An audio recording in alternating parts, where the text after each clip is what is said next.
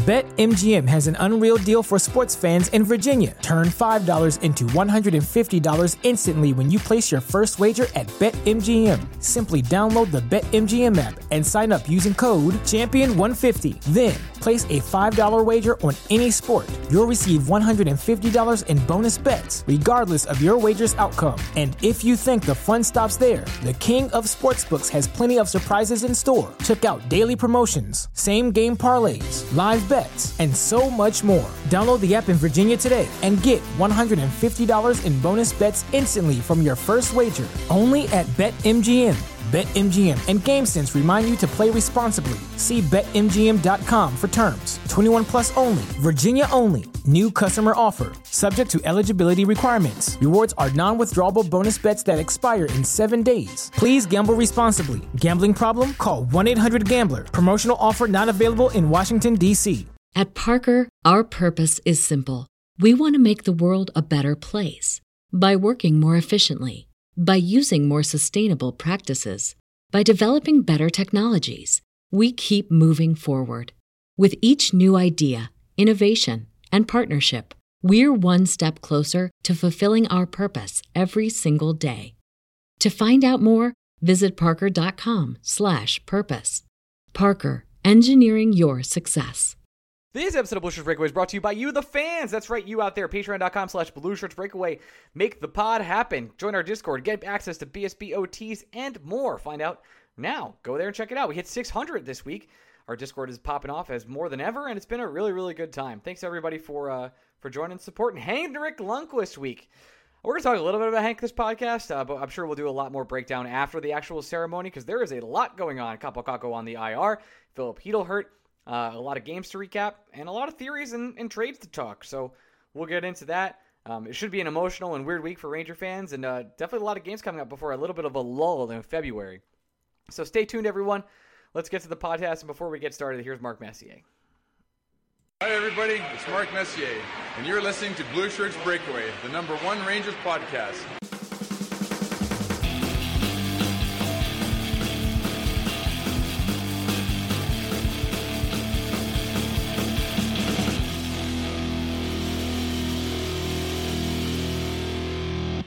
Hey, Blue Shirt Breakaway fans, welcome to the Week of the Blue Shirts Breakaway. I am your host, Ryan Mead. I'm here with my co-host, Gregory Kaplan. We are recording post-game versus LAK, and a shootout just happened. Greg, how are you? Have we been too mean to shootouts? Because that one was pretty fucking fun. Because this is the second one of the year that has been, like, a blast. Chris Kreider got called out first. You surprised or no?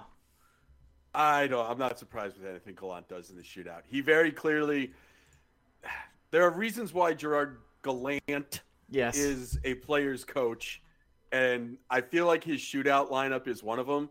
Like, sending Kreider out first when he scores number 30 is no accident. Okay. Sending Lafreniere out the second Byfield puts it in is no accident. We need to break this down. I need Vince. I'm sure by the time this has come out, I need Vince or I need Molly to ask if Lafreniere was slated to go no matter what happened with Byfield. Like, I feel like that was an automatic thing. I mean, Lafreniere was going to go no matter what after Byfield, yes. But I don't think if Byfield came out, Lafreniere was coming out next. Does that make sense? Yeah, in what world, I know Lafreniere, like, he's struggled. Let's be honest. Like, he's struggled a lot, especially even tonight. I thought he was. Yeah, but the balls on that kid to throw up the #1 as he skated by the Kings bench. That was unbelievable. to be to be honest, underwhelming as he's been over the last couple weeks here, and to be pushed down in the lineup tonight to actually go out there and just let him hang once he scored. I love it. I do too. Love it. Give the kid more ice time. He deserves it. Let's get right into it. So I was super excited when Lafreniere went up to the first line tonight. The opening night lines, Gallant went in and just David Quinned it. He was like, screw it, let's blender it up. Nothing's working. The shit out of this one. And I got news for you, Ryan. It didn't work. Did not work, actually. At one point, Lafreniere was skating with Greg McKegg and Ryan Reeves. Gauthier continues to have one move. He can't do anything else, even in overtime. I do appreciate we're slowly and surely inching our way closer to Gauthier perfecting that move. because before he was just like not putting the puck on the net. Now he's putting himself in the net, and I feel like the next evolution of that move is him actually scoring. I'm here for reinventing yourself, growth and progression. 2022, take care of yourself. That's all it. Johnny Manziel tweeting, "Let's go Rangers." Very strange. What a night. Oh no, he's not coming on the podcast. Yeah, definitely not. He's probably going to be the Giants quarterback, so it'll be totally fine. Anyway, sorry, Giants fans. Sorry, Giants fans. All right, so the whole game was so strange. Everything. My big takeaway from this game is this: God damn it! Between Panarin, between Adam Fox and Igor Shesterkin, I just don't see how we can't win any game. I really don't. It doesn't matter what the game is, but those three just break the game open. And if Panarin doesn't hit that crossbar, I think the Rangers win this game super easy. I really do. It wasn't. I felt bad tweeting out the Rangers are once again broken at 5v5, but because it wasn't just the Panarin crossbar. I mean, Jonathan Quick. Everybody just loves to fucking perform in MSG. Dude, it's the curse of MSG. I don't know what to say. I hate the guy. I'm butthurt. I hate his ass. I hate the Kings. I hate them all.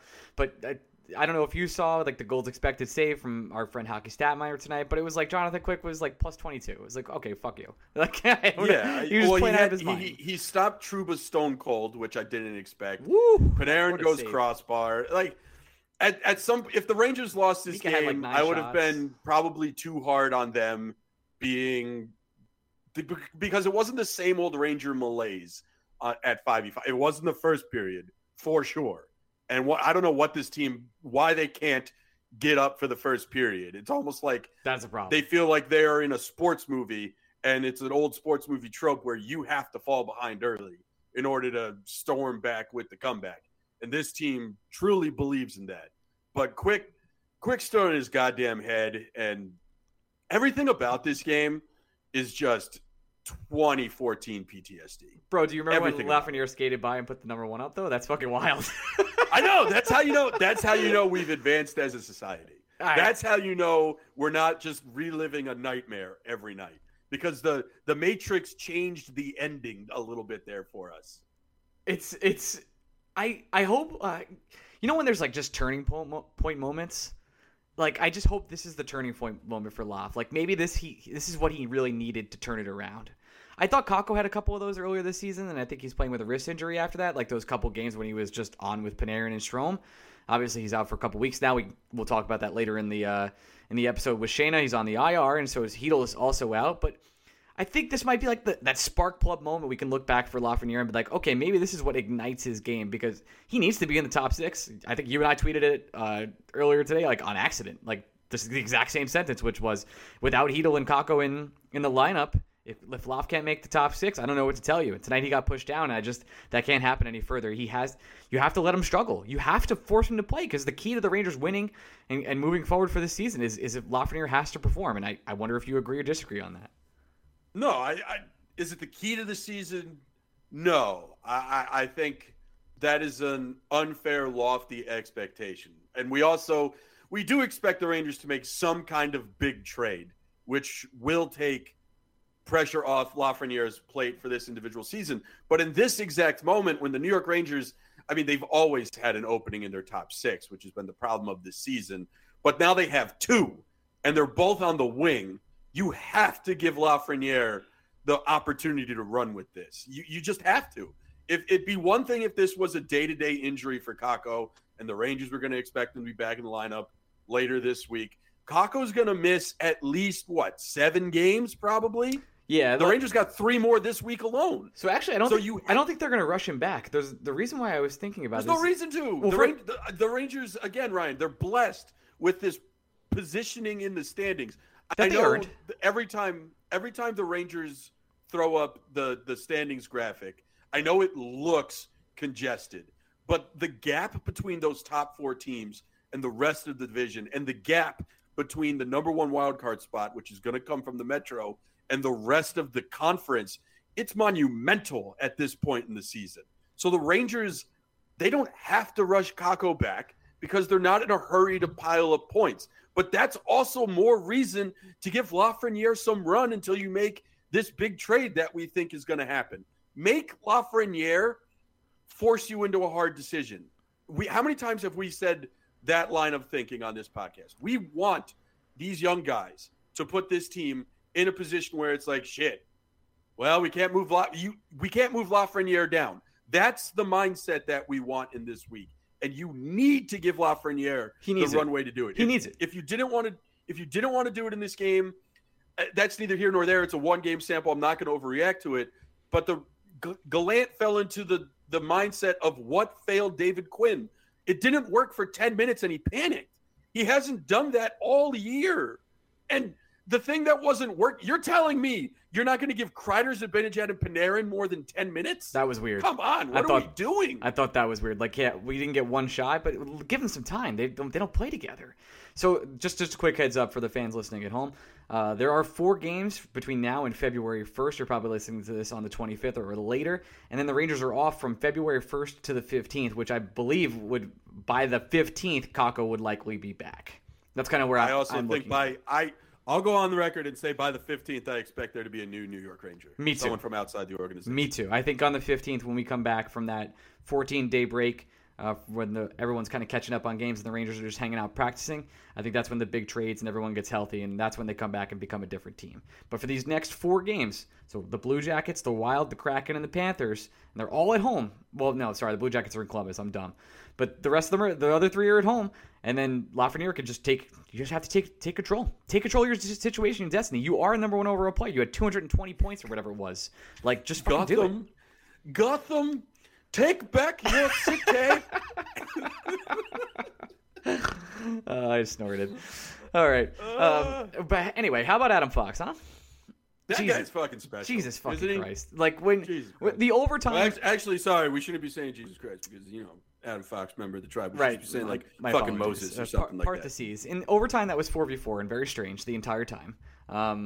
He didn't love it, but still didn't hate it. Didn't love it, didn't hate it. Adam Fox does like a spin move and then steals the puck and then goes to the net and realizes that no other Ranger is as smart as him as he's being chased by 4 members of the Kings. It's like, this guy's incredible. Everything he does is just like so effortless. It's so strange to watch him. It's like he's not nearly as athletic as you think he is. He's just the smartest player on the ice. He's like 5'10". He's not even big. It's crazy. And he just absolutely controls the puck at a higher level than everybody else around him all the time. He reads the game like no one I've watched in a long time. It's really really special. There's nothing else more I could say.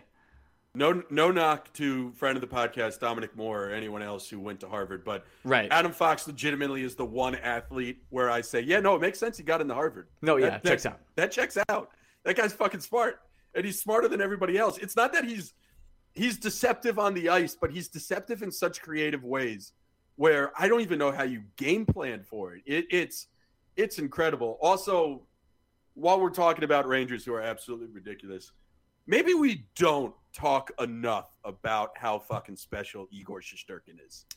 Somehow, maybe we aren't giving that man enough credit and enough dap on this show.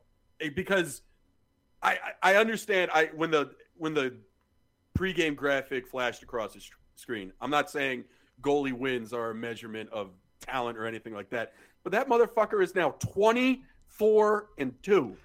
And I feel like those 4 aren't deserved. And it's just remarkable how this man is going to be the guy that leads the New York Rangers in the playoffs as long as he stays healthy. And again, it's just like when you have that guy in net, you owe him everything to go out there and put the best product you possibly can on the ice, which is probably the perfect sentence to say on Henrik Lundqvist League. You do owe it to him. And let's be honest, this team has more offensive firepower than the Henrik Lundqvist teams ever had. If Henrik Lundqvist has Artemi Panarin, oh my God! If Henrik Lundqvist has Adam Fox, if Henrik Lundqvist had 30-goal king of the tip Chris Kreider, I know. Like, oh my God! Lundqvist never had this Kreider. I can't believe we're 11 minutes into this podcast. We haven't even mentioned it. Chris Kreider scoring 30. It's January 24th. Like what? He's never been this hot. It's been the whole season. He found consistency. All it took was having the best defenseman in the world on his team. Turns out that really helps.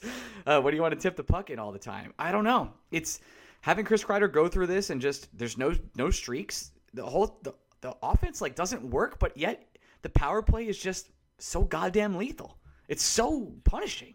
And I don't even think it's like fully optimized, because I think Mika should be in the shooter spot, as strange as that sounds. It's not fully optimized because, I mean, just how many times have we pondered why Ryan Strome is on that power play and not anyone else. It's you can't argue with the 5, which is why we've stopped arguing with the 5. How could it's you? Working to perfection. They continue to it's score. A well-oiled machine. Yeah, it's like if they put Ryan Reeves on there and it worked, I wouldn't be here saying Ryan Reeves shouldn't be on the power play. At some point, whatever the mathematical equation it is you decided to use, it might not be the Pythagorean theorem, but it's still getting you a squared plus b squared equals c squared. So at some point, you still have to just roll with it. If the Rangers can guarantee me that they will be on the power play 4 times every game, then I don't think they have to make a single trade. But I don't think we can guarantee that at this point in time. I keep thinking when Tim Peel came on the podcast, I keep thinking about when he lied to our faces. When Tim Peel, former NHL referee, came on this podcast and he said, we don't call penalties in the playoffs because players get more disciplined. That sticks with me, which means I know he's lying to me, and I know they don't call penalties. If the Rangers want to win in the playoffs, which they do, they're going to have to rely on Igor and the power play, and the power plays aren't going to come nearly as often. Period. End of story. That's it. They'll maybe get 1 or 2 power plays in each of those games if they're lucky. It's the playoffs; they just don't happen. And on both those power plays or one of those power plays, they'll have to convert, and then it's going to have to be a 1-0 game. That's what they're going to have to do. Otherwise, they need to find ways to get more creative on 5v5, and we're just beating a dead horse with that one. Yeah, it's not as fun anymore to get worked up about it, get talked about it. And this isn't – it's funny bringing this up because I think maybe we're sounding a little bit more negative than we should. No, I'm having a great time. I want to be honest. It's been awesome. I'm living the dream. And also, you only scored 2 goals against the Los Angeles Kings. I understand a lot of this today was Jonathan Quick. But did put up 7 against the Coyotes. Just saying. Yeah, this shouldn't have been a game the Rangers had any doubt, right? Like this game should have been a little easier than it was. And it's a little disappointing that it wasn't. But the good news, the great news about this New York Rangers team is all these flaws that we've ever brought up on the show, easily correctable. And the New York Rangers have all the firepower in the world to go correct it as how they see fit. And I think that is great. But at some point, they're going to have to pull the trigger. And now I know it takes 2 to tango. Other teams might not want to pull the trigger this early because they're trying to create a bidding war, all that good shit. If it costs you 20% more to get the deal done earlier, I don't necessarily think that's a bad thing. I don't think so either. Let's quickly recap the last week. We did a great podcast for the Leaf reaction. If you guys want to listen to that, it's on BSBOT. The Hurricane game, it was what we thought it was going to be. I think it was either going to be one of the best games of the season. What is with you? Then first you had a fucking Dark Knight Rises line. Now you're Denny Green? Is that what I did? I didn't realize. We are who they thought they were. That's what we took the damn field. Anyway, let him off the hook. I thought it was either going to be the game of the season or it was going to be every single former Ranger actually popped off. And that's what happened, the pop-off part. They just took made some money off that shit, though, because at this point, if you've listened to this podcast you should know. And you've heard me speak these DraftKings ads, Jesus Christ, at some point, it's on you if you're not betting it. To be honest, I think I'm being honest a lot tonight, and I appreciate that from me. Opening up and being emotional. We've really called a lot of the Ranger memes that for betting lines, they work for real. Like first goal of the season, lock it up. Former Ranger, lock it up. Every single time it happens. I had no doubt in my mind that Byfield was putting it in the back of the net. When he showed up, I was like, the Rangers were going to win. But yeah, I was typing my breakaway takeaways, and I saw Byfield's face, and I was like, sucks to lose at a shootout, but there was all right, no doubt in my mind he was putting it in. But again, just one finger laugh is just the balls on that kid. I fucking love it. I love it when guys on my favorite team really let their nuts hang. And that's why you will want to talk about the Carolina game for a little second. I say this with Shayna later on the podcast, so I won't go in depth here, but no issue with the goalie assignment in that game. 0. It's probably the only time this entire season where I will say starting Georgiev over Igor, not just a no issue for me. I loved it. Loved it so much. Would have done it again, 10 out of 10. Didn't care about the result. Great television. Doesn't matter. I'm all in. It was amazing. Moving forward, there's been a lot of rumors, I guess. I guess we should talk about some certain players that we think the Rangers could be interested in or not, right? Okay, so let's start by saying it's not JT Miller. Yeah, sorry, Valcat. Love you, baby. It's that was very emotional. I don't really understand the JT Miller hype. I think a lot of it comes from the Vancouver side, not the Rangers side. Obviously, Valcat tweeted out. What am I supposed to say? But I just don't see it. I don't see how the cap works next year. You're choosing between Ryan Strome and JT Miller. I think are you okay? Did you die? I dropped my phone. Okay. I dropped my phone. Very fun. Right, I got it. We're good. We're good. Everybody stay down. We're good. Cool. I think Valcat was obviously he's had some good tingles before. The Eichel stuff didn't come through, but I think his source and stuff was pretty good back then. I don't see the JT Miller happening. I just don't. Look, I don't get it. I wanna credit. I believe I saw this. I definitely saw it from Sam Stern, but I think I saw it from Drew Way as well. Don't credit Sam or Drew. Well, I know you're fighting with both of them. So that's even more reason for me to ratio Drew on accident. Whatever. It's fine. I chart Boyd in his face today in the Insider Discord, and I think he got upset at me with Phil Kessel. But I think it's very important that the Canucks. They hired Emil. They hired former agent. Not even going to try with the last name. Yep. And I think it's very important. Sometimes, especially in hockey, people say the quiet stuff out loud. And when she's saying we're here to change the culture of the Canucks organization, and the only Canuck you keep hearing in trade rumors is JT Miller, sometimes a red flag is a red flag. And you just got to call a spade a spade. And there might be a reason why JT Miller was a throw-in to Tampa. Just going to throw that out there. Right. So.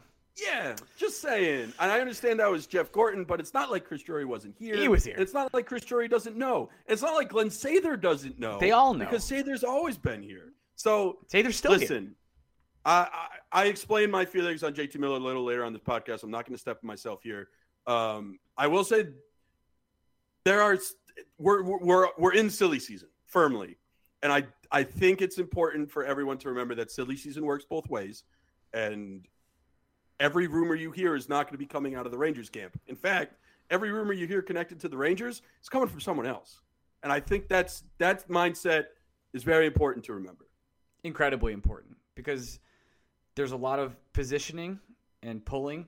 I do think the Drury is looking for – listen, Drury is harder to read than JD and Gordon. JD loved to talk. He'll talk to anybody. I don't know if you know this, but he'll talk for hours and hours, and he's very comfortable doing that. And during those talking for hours and hours, he'd accidentally leak out what the Rangers wanted to do a lot of the time. So they had to muffle him a lot and not give him access to beat reporters and other things. That's why that didn't happen. Okay, cool. Drury doesn't release anything, but if I had to guess what he was thinking, I think he's looking for multiple pieces, not just one, and cheap rentals, and he's calling everybody. The reason why the Rangers are in on everyone is because, A, they should be, and B, everyone's going to say that they're in on them anyway. So I think the Chychrun thing is real. I really do. I've had people tell me it's not. I've had people tell me the offers are good. They're not good. There was a report from over the weekend from Merrick that Vitaly Kravtsov was in the offer for Jakob Chychrun. It was on the table. Obviously, you've talked about this a lot, that they had to include Florida would have to include Lundell if they wanted to get him. I don't know if that's going to be the case. I don't see them getting. If Florida really wants them, that's like the grenade they pull, of course, right? They would get it. They get it done. The phone call's over in 20 seconds. Period. Yeah, because the Rangers will never include Kakko or Lafreniere, and those are really your only chips that can beat that, right? And from where I stand, I've said this multiple times where I feel like it's the Panthers' race to lose. There's just so many reasons. Chychrun's a Florida kid. Florida is having a special season, and when you're having that kind of season, I feel like this is the move you make to really show a, lower fan base that you're fucking serious about this shit.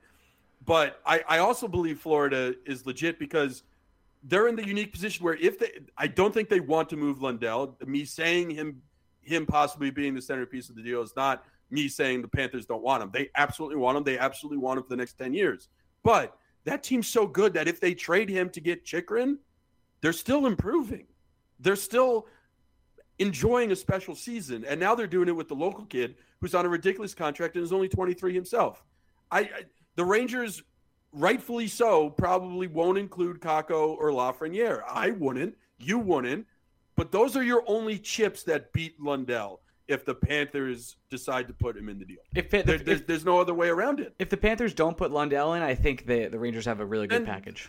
I think then it's more 50-50, especially since the Panthers would have to include the salary and the Rangers could just say, no, we'll take Chychrun and worry about this next year.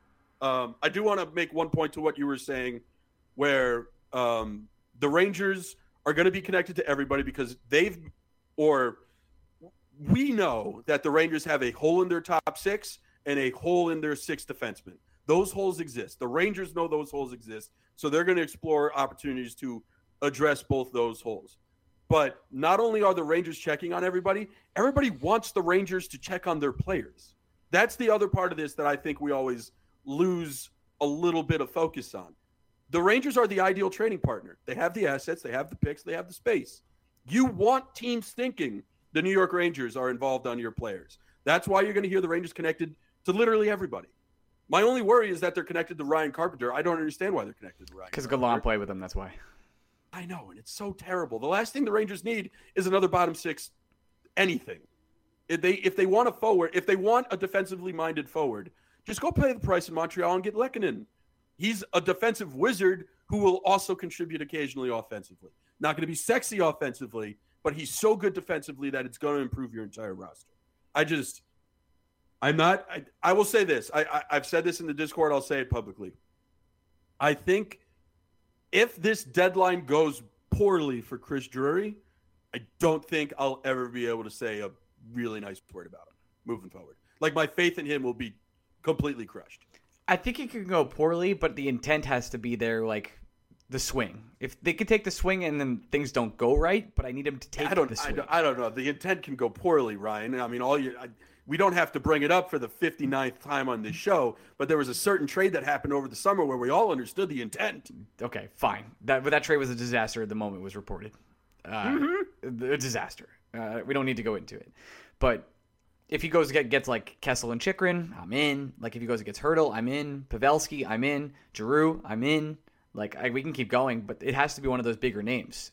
It's one of those people. I will say it was very interesting talking with Shannon, and I'm not going to crush too much on that part of the podcast because, spoilers and teasers and all that good shit. Right. But the hesitancy in this fan base to trade for Phil Kessel is something that really does blow my mind.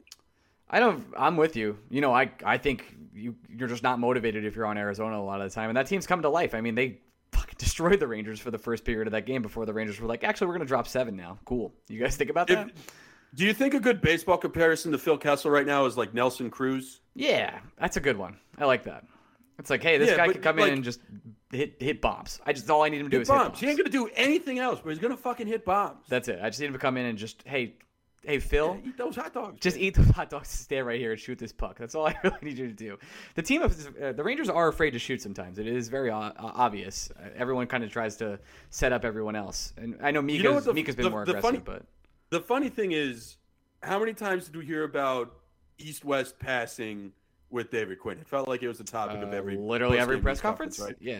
But I never really noticed it last year or any of the years Quinn was in charge. It's like Quinn would bring it up, and he'd talk about it in a way that, like, maybe my eyes were just missing it. But this year, there are times where I'm like, all right, what the fuck? Can he just shoot? Like, yeah. I hate being the guy that says shoot the puck. I know majority of people don't like being the person that says shoot the puck. A really good example was the end of the Kings game today, Greg. Like, there was... God, they just did not want to... Did they know there were only 10 seconds left? There was 10 seconds left, and everyone was like, you know what? We'll keep passing. And I'm not gonna lie to you. I don't know why I always preface stuff when I say that. Like, this is an honest podcast. I'm not gonna lie to you. We're not lying. One of these times, I'm just gonna Gallant it up and start lying to you if I can.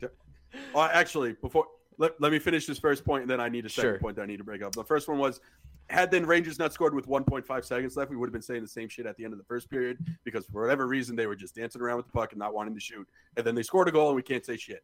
So that's great. Yes. The second point is rule number 1 with Gerard Gallant is that motherfucker lies all the time. That's rule number 1, right? Yes. So let me call bullshit on Patrick Nemeth being banged up. That's Gallant just protecting his dude who stinks out loud right now, and he doesn't want him in the lineup.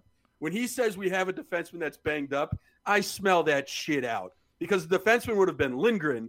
That motherfucker's been taking a beating the last couple of games. When he said the defenseman was banged up, I was like, oh, Lindgren's probably not playing tonight. That sucks. Yeah. My mind went to Lindgren. So when all of a sudden Nemeth comes out and I say the Rangers have learned the first step, which is take the bad defenseman out of the lineup, and the second step is play the best 6 defensemen that you have in your organization, a couple people were like, no, he said a defenseman's banged up.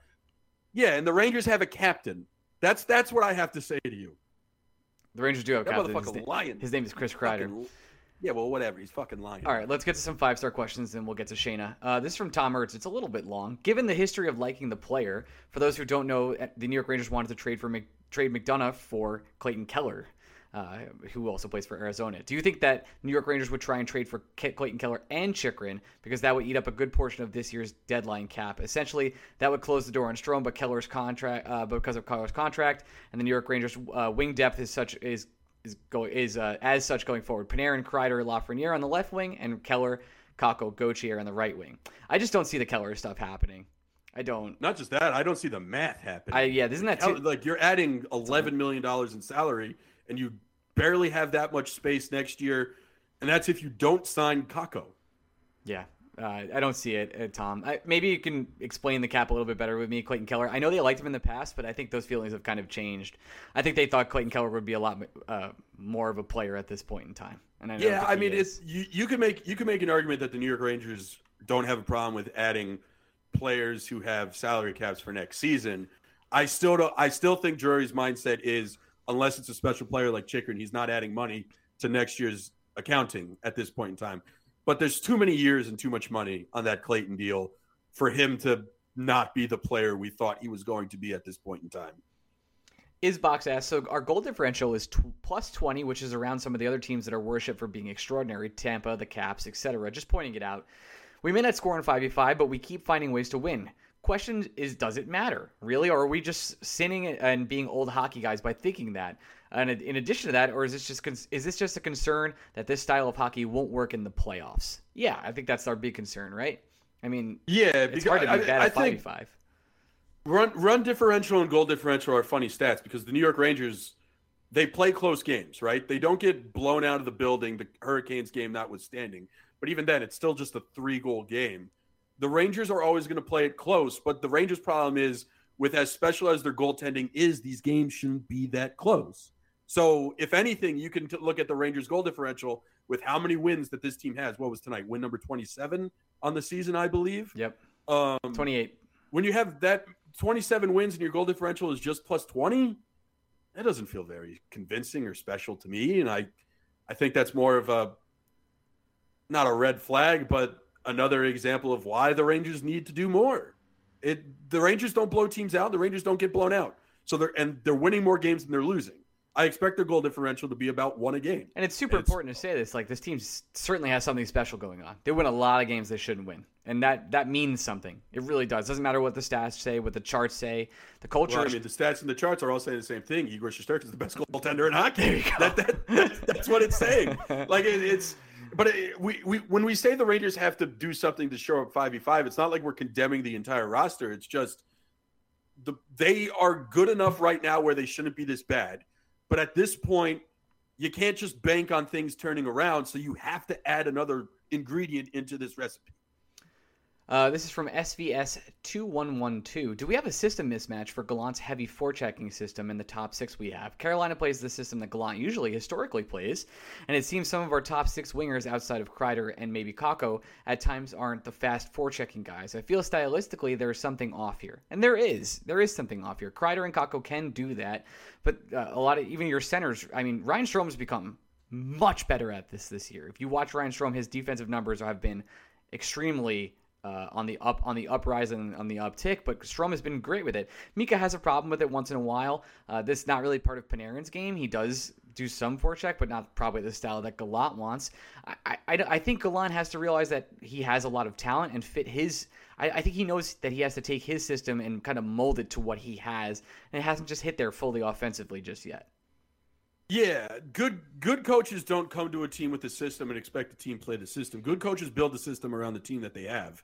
And I don't think Gallant is quite there yet with trying to tweak the system that he's known forever to this Ranger roster. And I think that's a big reason why we're seeing these struggles at even strength that we've never seen before. At the same time, Gallant's power play system's fucking perfect. Like, I don't know. So it's not like I'm going to come here and say that Gerard Gallant's a bad coach. It's just the great coaches don't come somewhere with like a mindset of, here's my blueprint, this is what we're going to do. The great coaches understand that everything is subject to change because you have to play to your players' best abilities. And he's not quite there yet. This is from Nick I. Who do you think the most likely to fall off a cliff first is? The Penguins, the Capitals, or the Bruins? I'm going to go Caps. I'm going to go Bruins just because I'm curious to see what this team does without Marchand. Because my thought is the Bruins were one key injury away from not being the team that we thought they were, and now it's happened. Tuukka Rask, and they were already playing poorly. I'll say this. I bet, and DraftKings Sportsbook, promo code BlueShirts. yes. Bet and won. The Vegas was an underdog going into Washington tonight. That just felt wrong to me, and I won, so I was right. But the Capitals, to me, it's not that I expect them to fall off a cliff. I just think their tires are pumped a little too much. This is from Chris from Florida. I know Eichel is in Vegas now, and will be for his contract. But going back and looking at it, if both Chychrun and Eichel were available last summer, who do you think makes this team able to compete for multiple cups? The answer is Jack Eichel, and it is not close. Yeah, and that's not a knock on Chychrun. It's just Chychrun isn't that guy like Jack Eichel. Jack Eichel's a top 10 NHL player, and when he comes back, you're gonna be like, oh yeah. Yeah. Oh, yeah. We haven't seen him in a while, so some people are forgetting how special Jack Eichel is. Yeah. But Eichel's that guy. He's that good guy. Friend of the show, Fitz would say.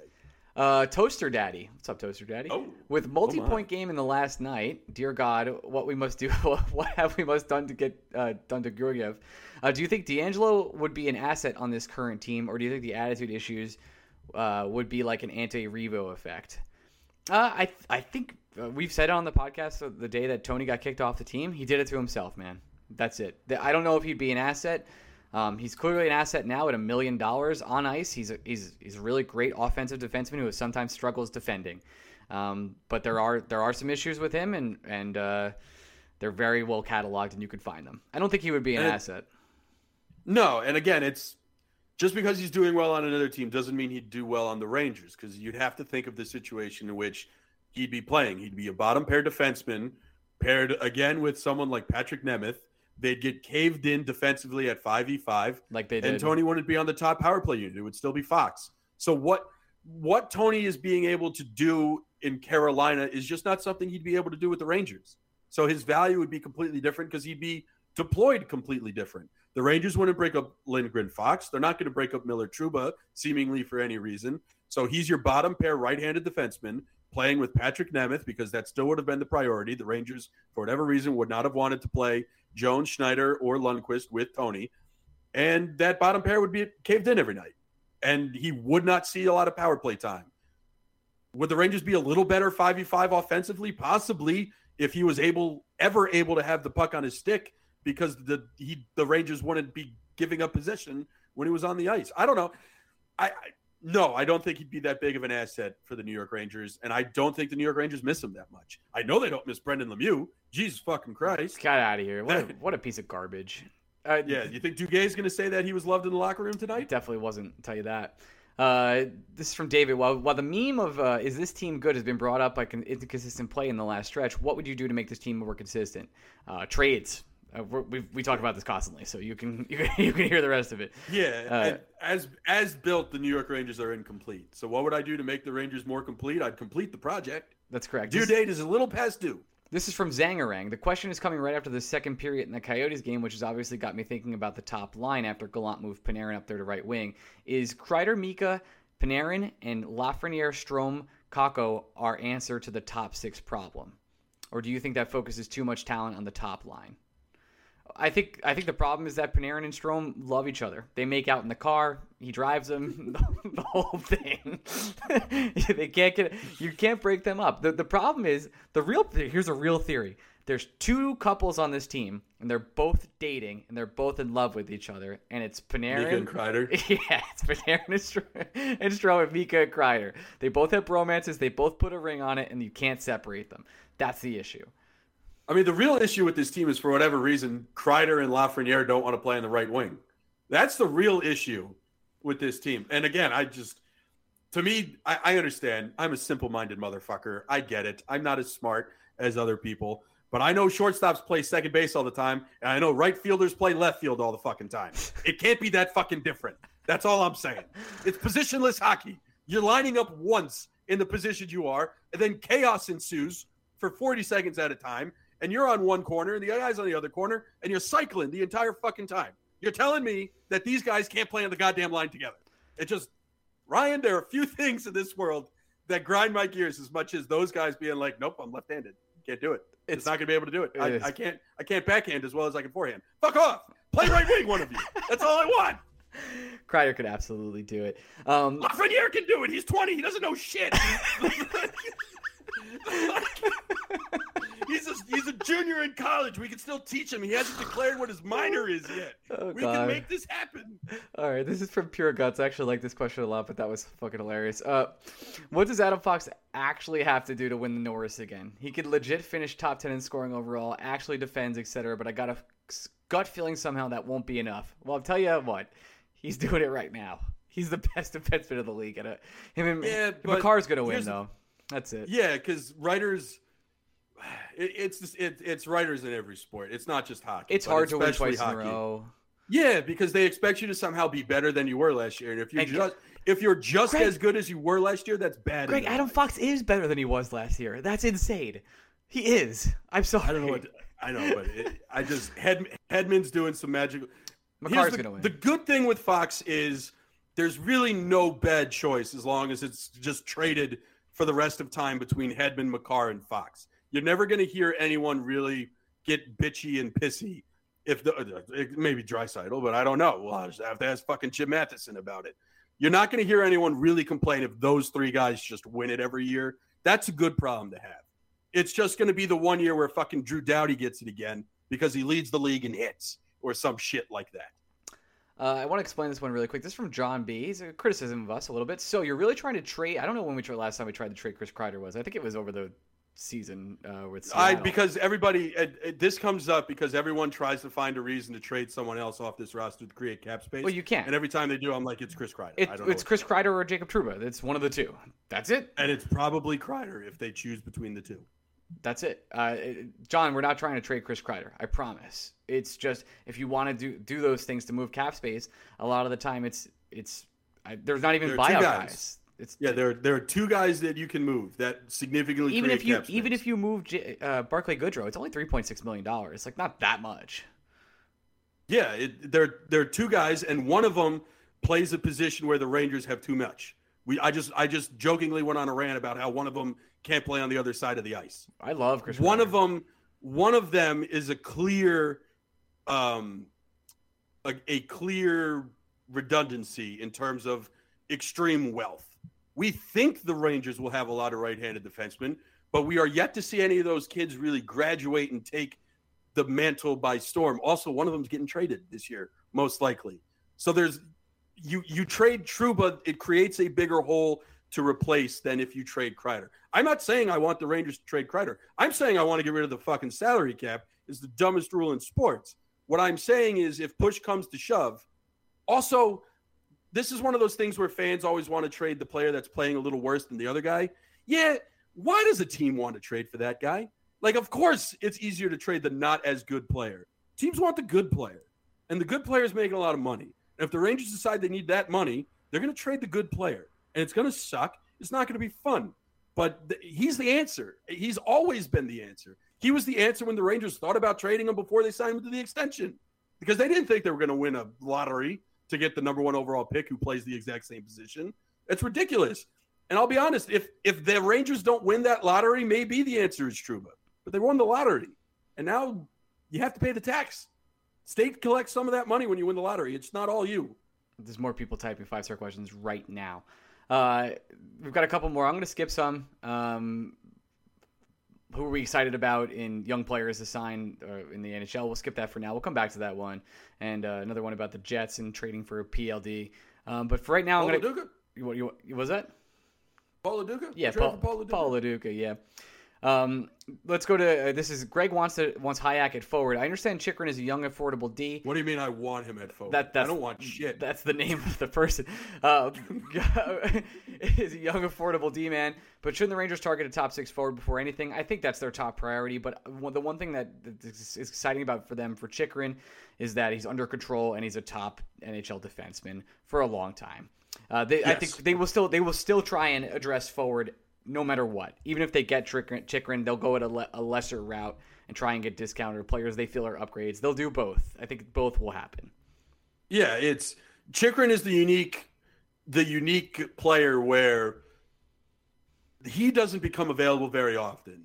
And if you rate him as highly as the Rangers do, you have to make an actual attempt to acquire him because you don't think that kind of player is going to show up on the market at his age and price point ever again. And it's essentially the same thing with Eichel. The Rangers weren't looking to replace Mika Zibanejad, but they didn't quite expect Jack Eichel to be available. So they had to at least go down that road and try to get him.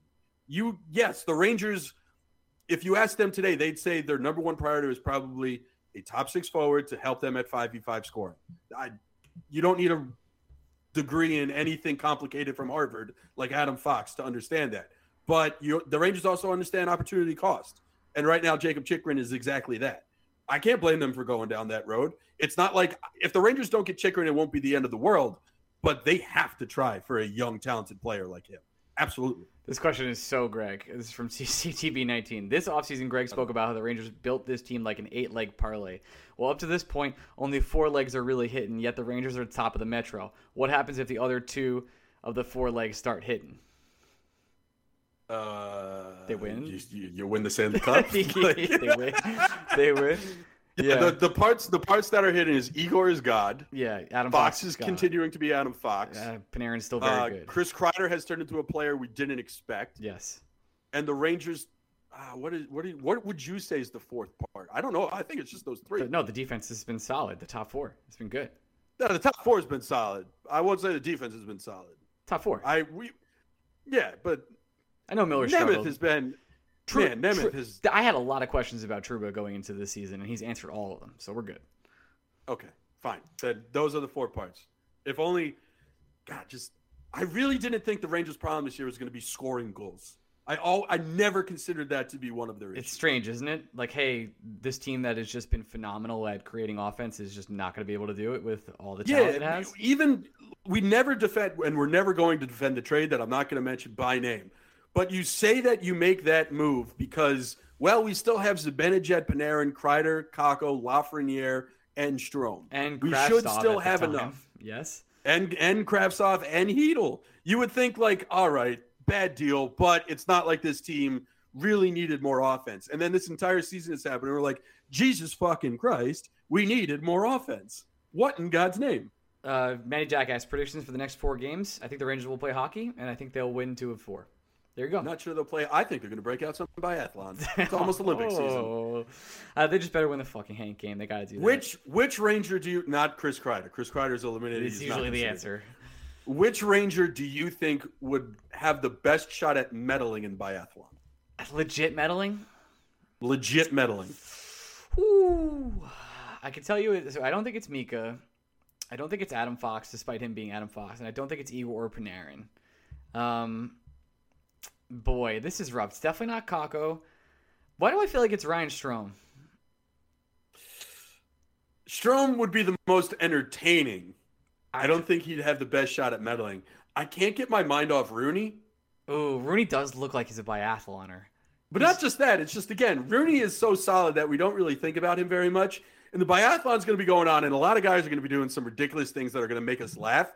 And then we're going to look up, and it's going to be Kevin Rooney crossing the line first because that motherfucker flew under the radar the entire time. Send us your biathlon rankings. Final question from K-Bomb, who's now I actually spoke to about breweries recently. Fun times. When does Gallant start getting Jack Adam buzz, or is he and I've just been missing it? I don't think any coach has really started getting it yet, but he will be a finalist. That's for sure. How could he not be? You know who I think it's going to be? Who's that? It's going to be for the dumbest hockey reasons ever. Sure. It's going to be Andrew Burnett in Florida. Yeah. It's going to be he helped balance the shit after Quenneville and all that. He's going to be the adversity win. Yes. When motherfucker. Team's Let's good. not call that adversity. That's just an organization being fucking stupid. Team's good. All right. We are going to our interview now, but before that, we're going to take a little bit of a break. So let's transition over to that, and then we'll come back to Shayna Goldman for an extra long BSP podcast. Here we go. Transition. Hey, folks, 4 teams remain in the NFL playoffs, and that means there are only 4 teams left for you to bet on at DraftKings Sportsbook, an official sports partner for the NFL. Counting down to Super Bowl 56, new customers can get 56-1 odds on any team that remains. You bet just $5 and you'll get $280 in free bets if your team wins. Not a new customer, you can experience the same conference championships through their same game parlays. Combine multiple bets from the same game for a bigger payout. The more legs you add, the more money you win. I actually hit 2 of these this weekend thanks to that Travis Kelce catch at the end of regulation in Chiefs Bills, and thanks to Mike Evans getting that long touchdown at the end of Bucks Rams. DraftKings is safe, secure, and reliable. Best of all, you can deposit and withdraw your cash whenever you want. Download the DraftKings Sportsbook app right now. Use promo code BLUESHIRTS and get 56-1 odds on any NFL team. Just a $5 bet wins $280 in free bets if you win. That's promo code BLUESHIRTS for 56-1 odds at DraftKings Sportsbook, an official sports betting partner of the NFL. Eligibility restrictions apply. See DraftKings.com/sportsbook for full details. Must be 21 or older and physically present in New York. Gambling problem? Call 877-8-HOPE-NY or text HOPE-NY 467-369. Nice. Hey, we're back with our first and only guest on special Hank Week episode, Shayna Goldman of The Athletic, of Sportsnet, and a bunch of other things. And a wonderful person. Shayna, how are you? I'm good. How are you? Thanks for the compliment. You're wonderful as well. Thank you. We brought you on for Hank Week because you've been a solid guest for us for a long time, and it's been. I feel like you've been around for the Henrik Lundqvist experience. We have a lot to talk about in general. We're actually recording before the Kings game. I want to point that out. This interview. The Rangers are hurt. Henrik Lundqvist week is here, and they play a back-to-back from Thursday and Friday. Is it a crime if Igor doesn't start Hank night? Your thoughts? Well, no, because honestly, I think that it's like this awkward position too. If you think about it, like he did essentially replace him and end his tenure in New York. He did? Had he not come up when he did, he did that. But Georgiev did play with him, so having, the person who really did share the crease with him for a little bit longer could make sense. But like, if we look at the matchup, it's Minnesota Wild. They're one of the better teams in the league. It should be Shesterkin. Agreed. It is a back-to-back, though, so it will be interesting to see how Gallant handles this, because I know he doesn't care, but I feel like MSG has to go to him and be like, hey, listen, this is like, you have to start Igor on Friday. I'm just going to say I see. Now, Ryan, I know you're saying that, but then you realize that the physical game itself is going to be on MSG+, so I don't think MSG cares too much who's playing in. Is it? Wait, hold on. I haven't been paying attention to where it's going to be shown because we're going to be there. It's going to be on MSG+? The pregame ceremony will be on MSG, and then there will be an hour, 2 hours of the MSG betting content. And then it's Knicks Bucks at 10 o'clock in Milwaukee. A game, by the way, that is available on ESPN. But MSG needs to air it on MSG. So the Rangers Wild will be on MSG+. Couldn't they figure this is Hank night? Like, couldn't they figure this out? You can put the Knicks on Plus one fucking night. That's all I'm saying. The Knicks you can put them on Plus just fucking once. I get it. It's incredible. I saw that came up today in the Discord, and I lost my mind. I was like, you cannot, since this is now a tennis podcast too, you cannot be serious with this shit. It's incredible. It's something that's damn, that sucks. But I thought of this also with the back-to-back situation, unrelated, getting back to it before we just shit all over the networks, which I'm here for. Don't get me wrong. Like, things like this grind my gears like no other. Georgiev has started a couple back-to-backs, even though by conventional logic, you would start your better starter when you have fresh legs to give your team a better chance to win game 1 and then win it game 2 versus tired legs, forcing your starting goalie to start that and then potentially losing both games. But it really depends who you talk to on that. But Georgiev has started, I think, 2 back-to-backs that were with Shesterkin healthy and in the lineup. He did start the game versus the Carolina Hurricanes, which I still have no problem with Georgiev starting against the Hurricanes. Zero. I understand the final result. I understand the score line. I understand everything that happened in that game. I have there are a lot of things Gallant has done to really irk me this year, and I'm sure we're going to talk about one of them after the game tonight, especially if they go 11-7 with their lineup decisions. I hate 11-7. But Georgiev starting Georgiev starting against the Canes to this day, I thought that's why players love playing for Gallant, because that is a drop the nuts kind of coaching decision, and I respect the hell out of it. I don't win or lose that game. It's the decision-making process Gallant used to allow Georgiev to have that revenge game. I respect the hell out of that. He gets a gold star in my book for that one. And can I add, he did not cost them that game. Was he perfect? No. But the team in front of him was an actual tire fire. Maybe Shesterkin would have been better behind that, because he's elite. It didn't matter. The rest of the team didn't get the memo about the game being at 7 o'clock. Yeah, I really pushed back on the narrative, and I saw it from a couple people that I like and respect. I'm not going to call them out, and I don't think it was Lou, so I want to make sure that it wasn't him. Okay. But I really pushed back on anyone being like, that's why you're supposed to start Igor in that game. The Rangers might have given up 4 goals and still lost with Igor net. The first 3 goals off the top of my head, Georgiev had no shot on them because his defense let him out to dry. And any goalie, Hank even, doesn't have that great of a chance if you're not going to play anything in front of him. The Rangers team no-showed that game. Georgiev was the least of their worries against the Hurricanes. So I respect the move. I honestly was embarrassed for the teammates to not understand, not one of them to understand that that's a big game for your goalie and you have to play a little harder in front of them. It was Adam Fox's worst game as a Ranger, I think, ever. Everybody kind of just... Who knew it was possible? I know. The limits didn't exist until then at that point. And Adam Fox, he wasn't the only one. It was pretty much everyone. Everyone looked like crap. And every single former Ranger scored, including Tony DeAngelo, Jesper Fast, and everybody that was a Ranger contributed. Former Ranger, that is, except for Antti Raanta. But I'm sure he clapped on the bench. So just a devastating... I wouldn't say devastating loss because it's the NHL. You can lose any single night. But Carolina, the Hurricanes, if you listen to the post-game interviews, because I'm spiteful and I wanted the drama, you could tell, Jesper Fast was like, I've been waiting for this game for a long time. This meant a lot. The D word you're looking for, Ryan, is deflating, because it was the first. Yeah. It was one of it, probably up there with the Capitals game, which was equally deflating to open the season, where those were probably the 2 biggest regular season games, all because of decisions the coaches made and the team made going into the game. And both times the Rangers capitulated. Both times. Capitulated. It's a good reality check, though, in all honesty. Obviously, fans don't want to hear, oh, the team should have lost the game, blah, blah, blah. Obviously, that's not what I'm trying to say. But sometimes when a team is riding high and there are flaws along the way, they're not going to fix them because they're winning games.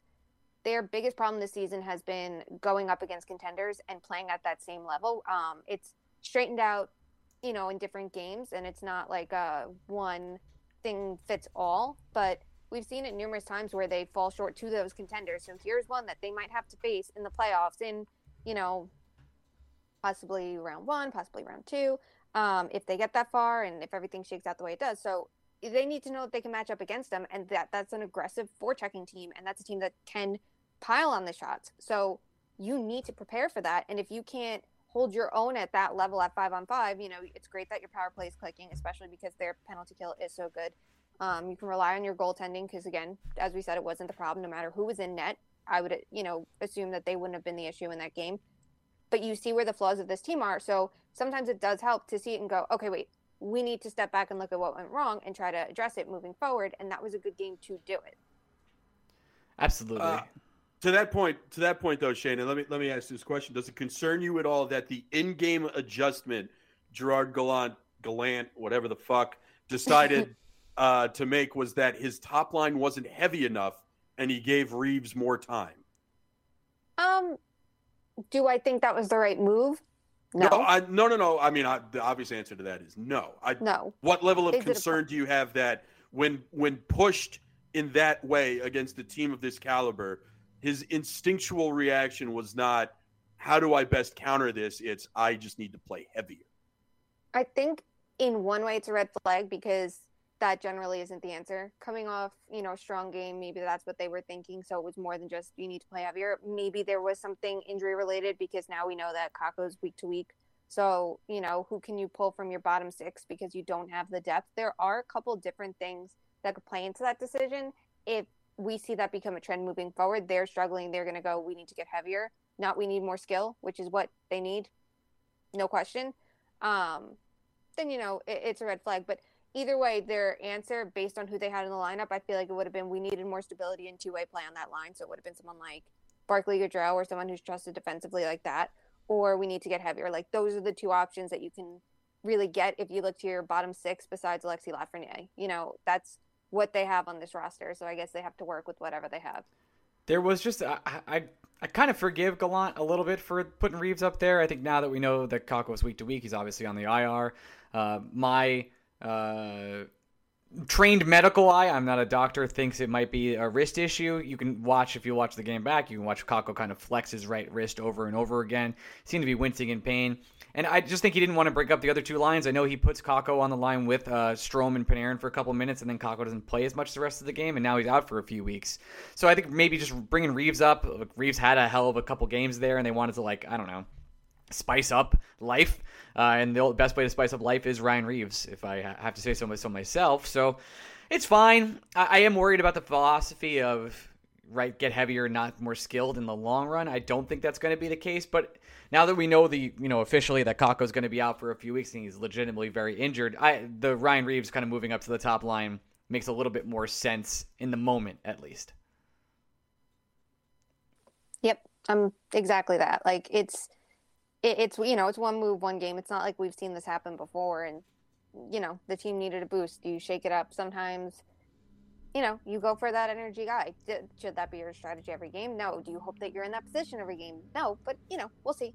We'll see where it goes from there. And, maybe it'll push him to keep his game up, too, because he was playing, he had one of the best games of his Rangers career, one of the best games he's had in recent seasons, I think, coming into that. Go on, Greg, go on. No, you first, Mike. Is what Chris Tipper-Kreider doing sustainable? And is there a chance that Chris could legitimately, somehow, in the season of our Lord and Savior Chris Kreider, lead the league in goals at the end of the season? So this is something I might dig into at Sportsnet soon because I am a little bit curious about the scoring race, and I love to look into sustainability things. Here's a couple things about his game. He doesn't pass the puck very much. Yes, we've seen his assists rise as of late, which is taking him out of the Cy Young a little bit. But he generally has focused on shooting over passing this year more than usual. So in, one way that's a way to look at it and go, okay, there is a good chance that he can, continue to score that way. He's finishing above expectations.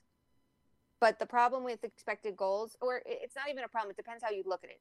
The expected goal models that we use in the public sphere, for the most part, don't account for shooting talent. So they're not going to account for the fact that he has great hand-eye coordination. Couple things help him. One, the power play is shooting the puck more than they have in years past. So when he's standing in front of the net, there's a higher percentage chance that he's going to tip or deflect a goal in because they're shooting the puck more, which is what he needs to happen for him to do his thing. And, we know how good he is in that role. And obviously he's improved himself, but the team around him improving him in that situation is going to help him score more. The other part of it, too, is we've seen a couple goals come from the right wing when he comes up and he has a better shooting angle coming from that side, even though the shift to the right didn't work. It's just a shift or two here that you see. That works for him. And sometimes I think maybe teams expect Zibanejad to be the shooter on the line at even strength. And if Kreider can take over that role a little bit more, so there's more of a dual threat, that's not a bad thing either. So there's a couple reasons why we can see some sustainability, but most of it does stem from his finishing talent. Will we see Draisaitl up there in the race? Yeah, even if Edmonton's falling apart, I expect him to still score goals, even if they become, empty calorie scoring. And Alex Ovechkin is, that's You don't have to say steroids, but like I'll say it for you. Keep going. Well, do I think he'll win the scoring trophy at the end of the year? I'd be a little surprised if like Austin Matthews doesn't kick it up a couple notches too, especially because we see like the differences in games played, you know, especially with so many Canadian teams not playing games for certain stints of time. But I do think that Chris Kreider, the way he's playing, can keep himself in that race. And I think a lot of it has to do with him and a lot of it has to do with the situation. So he should stay in the race, if not win it.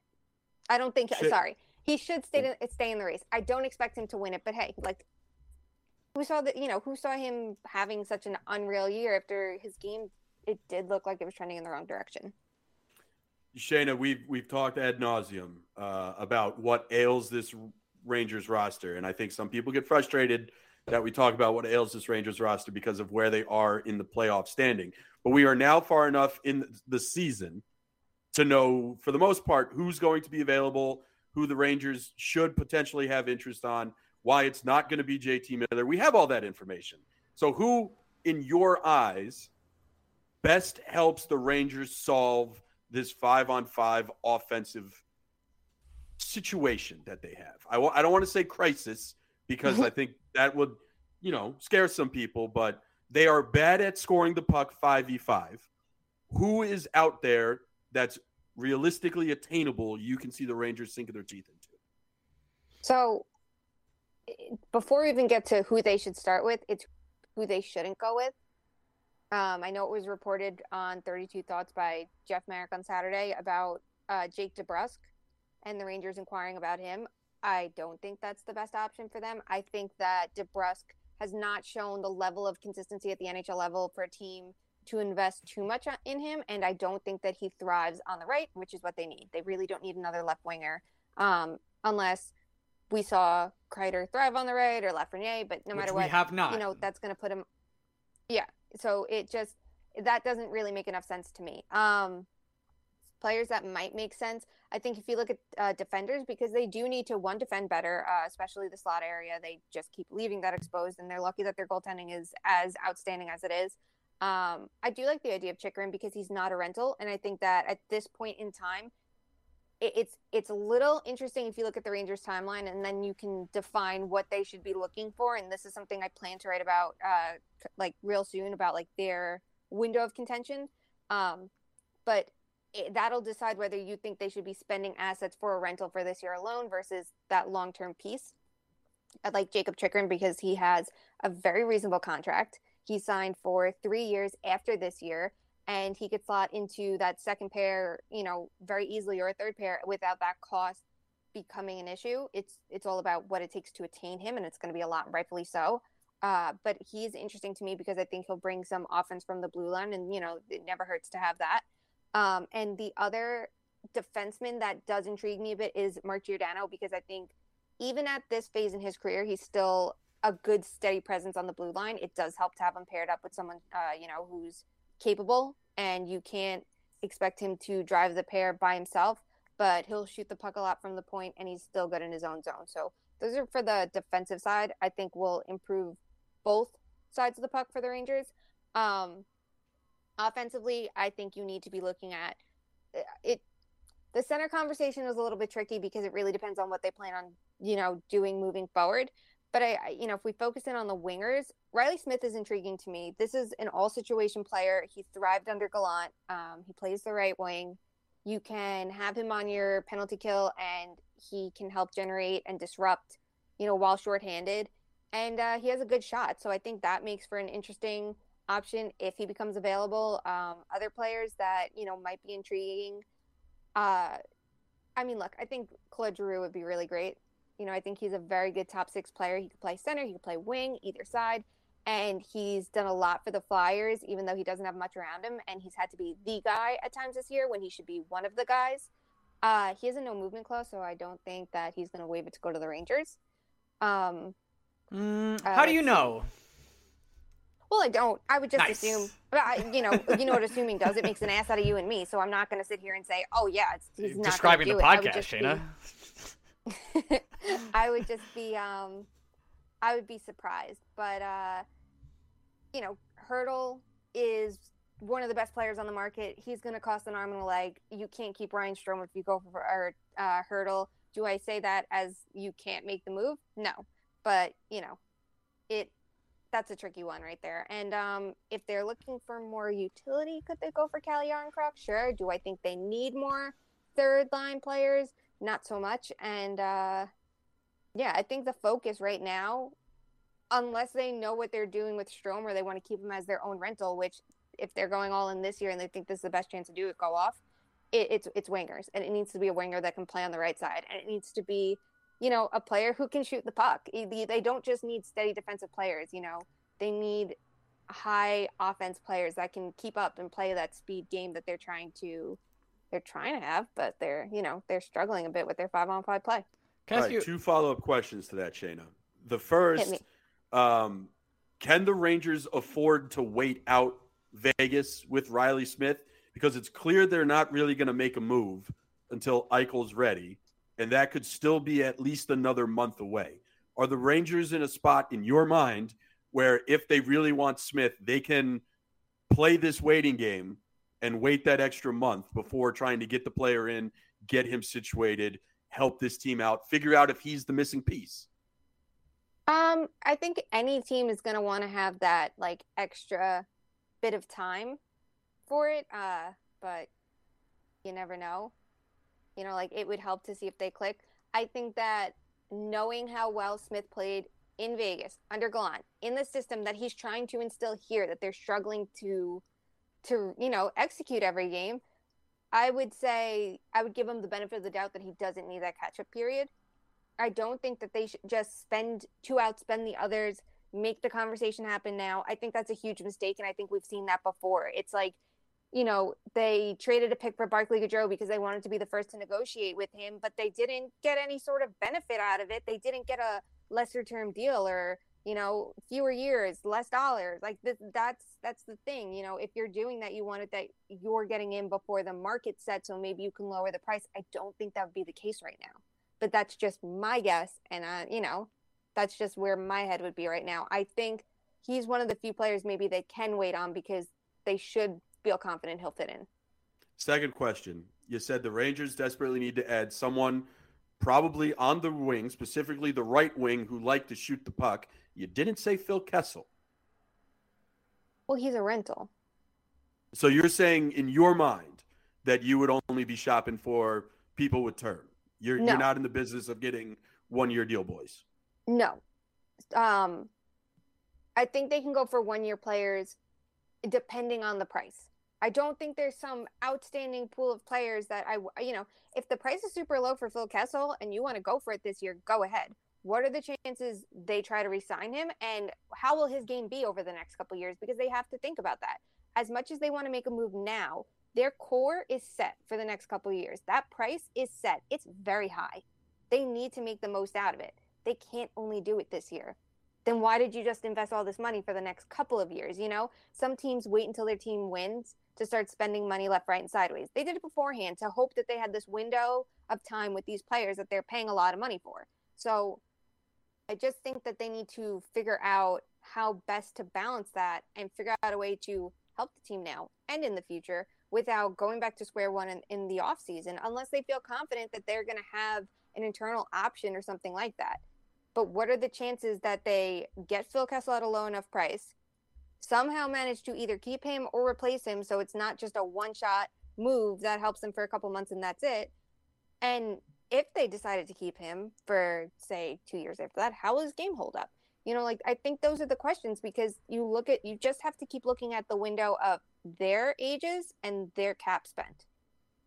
So you're not very much into the rental idea then. Anybody you rent, you have to try and extend and get value out of, is what you're saying.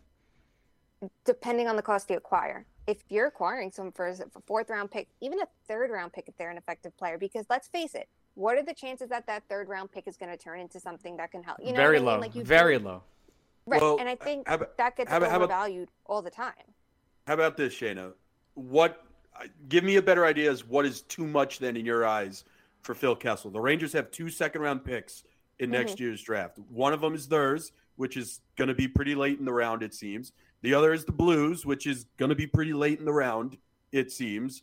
the odds are almost equally low for a late second rounder being as valuable as anybody in the third round. Is one of those 2 second round picks and a lesser prospect too much in your eyes for Phil Kessel? Well, I'm trying to find the line in your eyes. I don't know if that's too high. I do think it depends on what else is going on at the same time. Like, you have to look around at the prices around the market. It's just like the same as we looked at this offseason and how many terrible defensive contracts were there.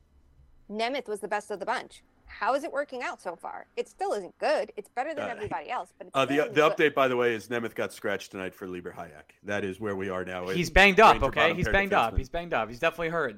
They don't hate him for sure. It's definitely not personal reasons. Okay, keep going. It's just, look, maybe they can go for that. I just don't think that's the only move they need to make. You know what I mean? I think that they're going to be looking to do maybe a little bit more than just one winger. So if that's the case, how much are you investing in, this year? If they can get Mark Giordano for a 3rd round pick or a 4th round pick and think that's the answer, that's an answer, I'm interested. I'm listening. If they're saying Phil Kessel for a 2nd round pick or a 3rd round pick, that could be fine too. It does depend on what goes on around them. If they say, hell, Ben Sherrod is this steady presence on the blue line, let's go for a 2nd round pick for him, I'm going to look at that and go, no, that's not the right move. So it's like this tricky thing, and it really does depend on like what else is going on around. But if the smartest move they can make is looking at what other contenders have done. You look at Tampa Bay, they don't really go for rentals. They go for that player that's going to help them for a year and a half. That's a huge win for them if they can do the same thing. If they can find that player that's going to be signed for a whole You're describing year. JT Miller, as you know. The JT Miller one is tricky. Okay. The problem is they had a player. They developed a player.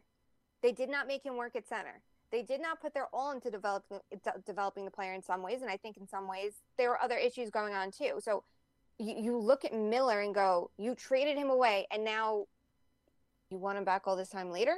It would be the same move as, everybody says, oh, maybe they should trade back for Pavel Buchnevich, and it's like, no, you got rid of him in the best point of his career. You're not going to get him back at that point. If they think Miller's a fix, it's interesting. It's a conversation starter, that's for damn sure. Do I think it's the right move? I'm really not sure. Are you playing him at center or wing?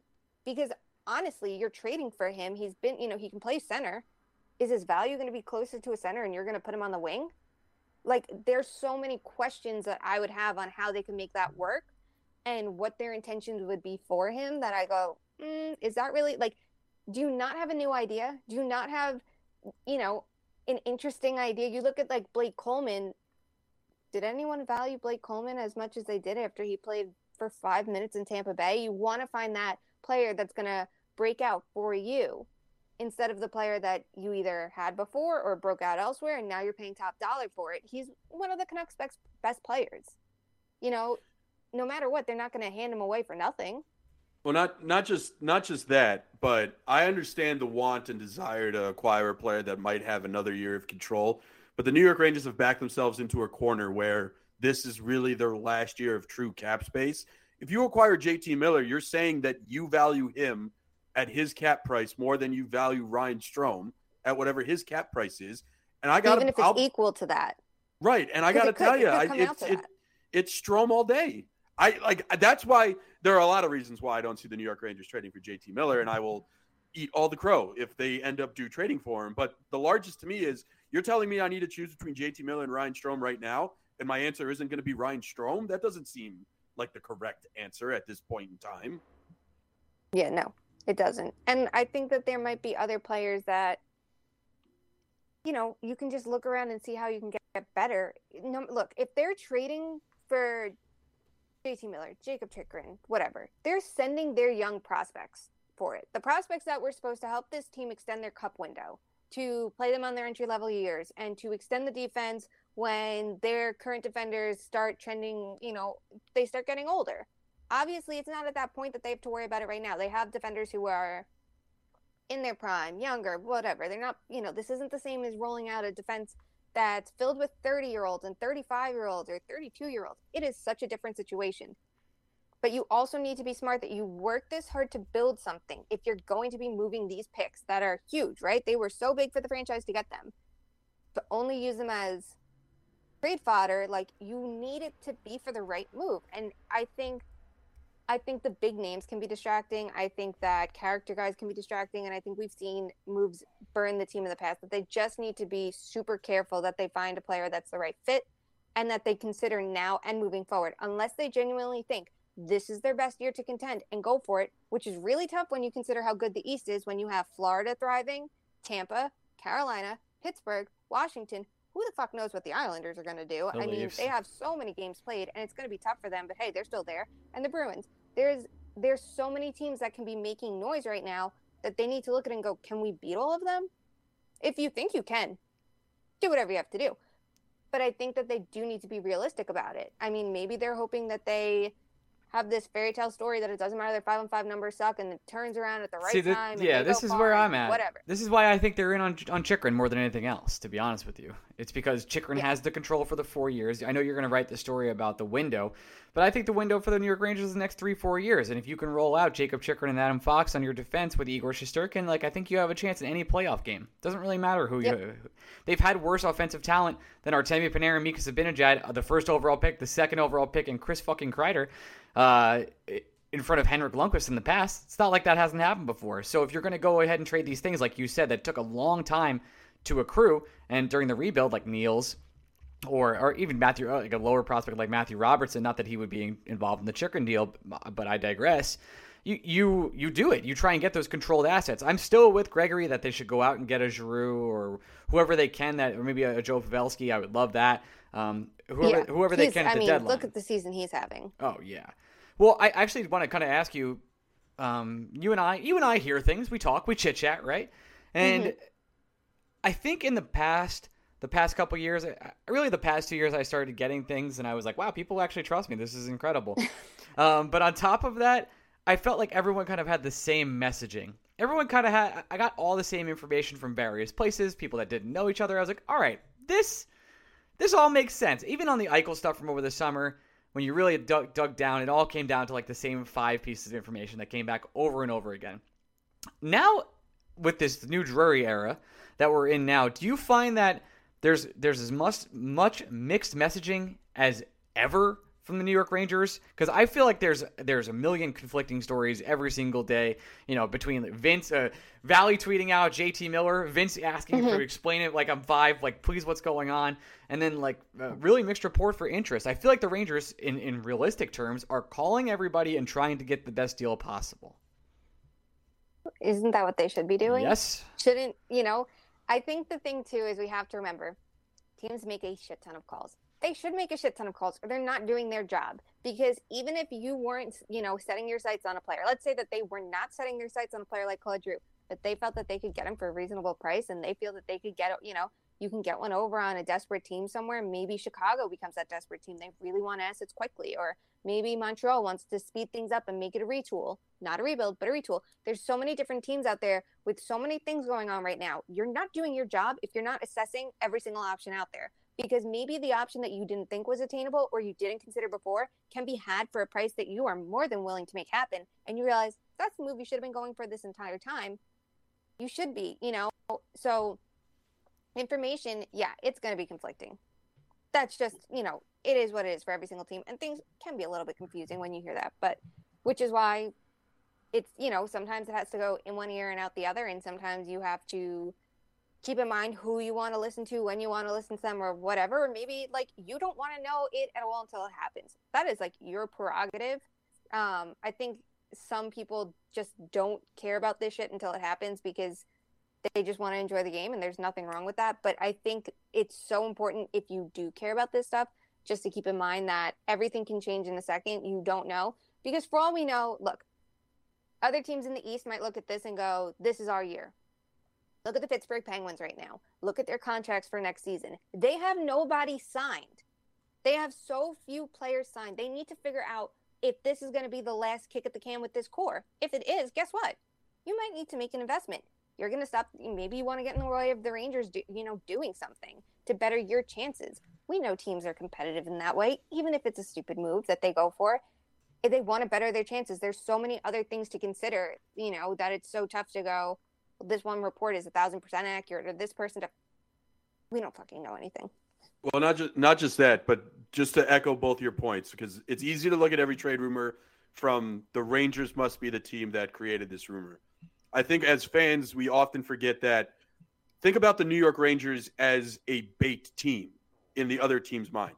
They have $35 million in trade space at the deadline. They have a clear need. They are a big market, and they are playing really good hockey that a lot of people didn't expect them to play at this point in the season. Every team is going to say the New York Rangers are interested in their players because it's conceivable. It's possible. You can scare a team into thinking the Rangers are further down the road than they might be, because any team looks at the Rangers and go, oh, fuck, they can do that. They have the prospects, they have the picks, they have the money, and they're one of the few teams where it won't have to be dollar in, dollar out. So you hear an insider or any team or any person connected to a team saying, oh, I'm hearing the Rangers are interested in so-and-so. You have to remember that could just be coming from the other team to scare a different team into making a better trade. That'll benefit them. So I think we sometimes lose the forest through the trees when we see trade rumors, and we just assume that everything the Rangers are connected to, it must be Chris Drury dialing a phone and saying he wants X, when really it's the other team making a player available and using the best bargaining chip in their power to get the most value for that player. And this year, it's going to be the New York Rangers. The New York Rangers are going to be connected to everybody because that's how other teams are going to drive up the price on their players. That's what I think is happening with JT Miller, and you said that extremely well, Greg. Good job. All right, yeah, I'm good at the podcast. I think that's the end of it. We can't top that. Shayna. Well, I want to end on this note. I lied. Okay, let's go. I know where we're going. Let's go. No, it's not. First of all, I would never be. Sabalenka doesn't need to know what you did to her. I'm not going to let you do that to her. So I was going to say it's Hank week, so I feel like Shayna, we should get your number one Hank moment. Number one Hank moment. Like when you think of Henrik Lundqvist, New York Ranger, what's the one game you think of? I think the back-to-back shutouts in the playoffs. Me too. I think that shows his complete and utter dominance, and it was questioned a lot. It's very funny because here's this generational talent. You had him and Roberto Longo for a very long time, the two goalies, and I think they both got undersold by Lane Vigneault. Yeah, right. Of course, two unlucky goalies, generational talents, unlucky goalies. But I think sometimes it got undersold, and I don't think it was recognized, the team around him, just how little shooting talent, scoring ability, whatever you want, like that was actually around him. And he literally could take a team, carry him on his back, and just do unbelievable things. His numbers through his career were absolutely ridiculous and, stack up to the best of all time. And those playoff performances, I think, put it on display best. It didn't matter the pressure. It didn't matter the situation. It didn't matter anything. He was locked in and he was out fucking standing. He's unbelievable. I mean, even some of the Capitals series, I always go back to when him and Ovechkin kind of met center ice and shook hands for like a good 3 minutes. And it's just, you could see like how much Ovechkin respected/hated him on like such a high level. And that's real good sportsmanship stuff right there. When those two greats go to head, and I can picture it in my mind's eye right now. Henrik stole a lot of games from a lot of teams and just unfortunately couldn't get over the top of the mountain. Not really due to him a lot of the time, to be honest. Due to Ryan McDonough's foot and other players' jaw and the ability for certain players not to score. And that's really it. Yeah, there were bad lineup choices around him for a very long time, and on the flip side of it too, you can look at it. He put the team in a position they had no business being to. He took them as far as he could. Oh, constantly. That's all he did. Yeah. That's his whole career. All right, Greg, anything else? Yeah, fuck Alain Vigneault. That's the only thing. For sure. All right, we'll revisit some more Henrik Lundqvist moments, our favorite from over his career on BSBOT this week, Greg and I. And we'll be back later this week. We'll be recording on Sunday. We'll be at the Henrik Lundqvist game this week, so come say hello to us. I'm sure we'll try and find a bar after if we're not in a snowstorm, ? Or I don't know. We'll figure it all out, but follow us on Twitter at ORionMead, follow Greg at Blue Shirts Break, and follow Shayna at Hey Shay, and we'll meet you all in the city if you're going to the game. We'll see you guys then. Love you. Bye. Hey, I want to thank everybody for hanging around for the podcast this week, especially the Patreon members who our Insiders chat has been popping off. And I want to talk about these members and thank them exclusively right now, as I do every single week, especially on Hank Week. where hopefully a snowstorm doesn't stop any of the festivities in New York, including Henrik Lundqvist attendance or drinking before and after the game. Remember, drink responsibly. That's not a sponsor. That's me telling you to be safe, but have fun. All right, let's get into it. Adam Cassidy, Adam Cohen, Adam Gertullo, Adam Keach, admin. Someone named Admin joined. I mean, they're not an admin of the podcast or the chat, but their name is admin. Okay, cool. Alex Gardner, Amber Cohensberger, Austin Beetleman, Barbie Chris, Ben Waters, Ben Weber, Biggest Malones, Brett McGinnis. What's up, Brett? Brian Doyle, Broadway Blue Shirt Bleeder, Chris Finelli, CJ Stellwagen, Daniel Dazen, David Narradin, Dennis Tights, Darian, who gave away, I believe, two Hank tickets this week. Eric Stagg, give Gardner a cup. A Slack notification that just went off on my computer. Greg Gretzky, Gareth McFly, Handle, Harris Nasco, Hip Hop Horror 89, Jake Berkowitz, Jerry Marquez, JD, Jamie Mack, John Hardesty, Justin Friedman, Justin Starr, Christopher Florida, Christoph Burke, Kyle Franklin, Lazo Krakowski, Lou Giordano, Lucas K, Matthew Kine, Max Nielsen, Mike Bucklaw, Pascal Perrier, Pavel Kodrev, Randy Tesser, Stephen Lohmeyer, Stig Bach, Swingart, The Drop BK, and of course, the final, the Eric Carlson, Tommy Sinclair, Tom Hirsch Jr., the legend, Tommy O'Neill, Tor from Manhattan, the original supporter, Upstate Vin, Vinny Bracco, Vinny Hay, and Will Spector. Thank you so much for being part of this extensive credit list and being part of the NHL Insider Group. It means the world to Greg and I. I have to say, personally, at the end of this podcast, we're right now in the Rangers are down 2-1, and the third period still to play.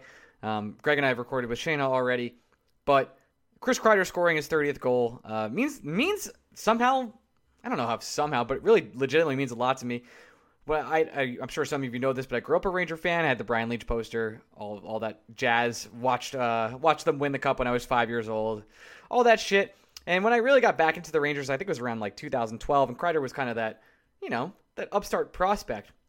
And since then, and since he came up in the playoffs and further from there, I fell very much in love with Chris Kreider and his entire ability to just be a meat market, to all the jokes I've had with Chris Kreider over the year, from hitting the crossbar, to the amount of times Greg tried to trade Chris Kreider, to the rumors we've heard from Chris Kreider over the year. But he is kind of the connection to the old guard, to the last kind of good times Rangers of playoff success, and to see him finally score 30 goals and to do it when some people question his contract, when he really should be captain of this team, and he clearly is captain of the team, is pretty emotional for me. So kudos to Chris Kreider. Kudos to Henrik Lundqvist week.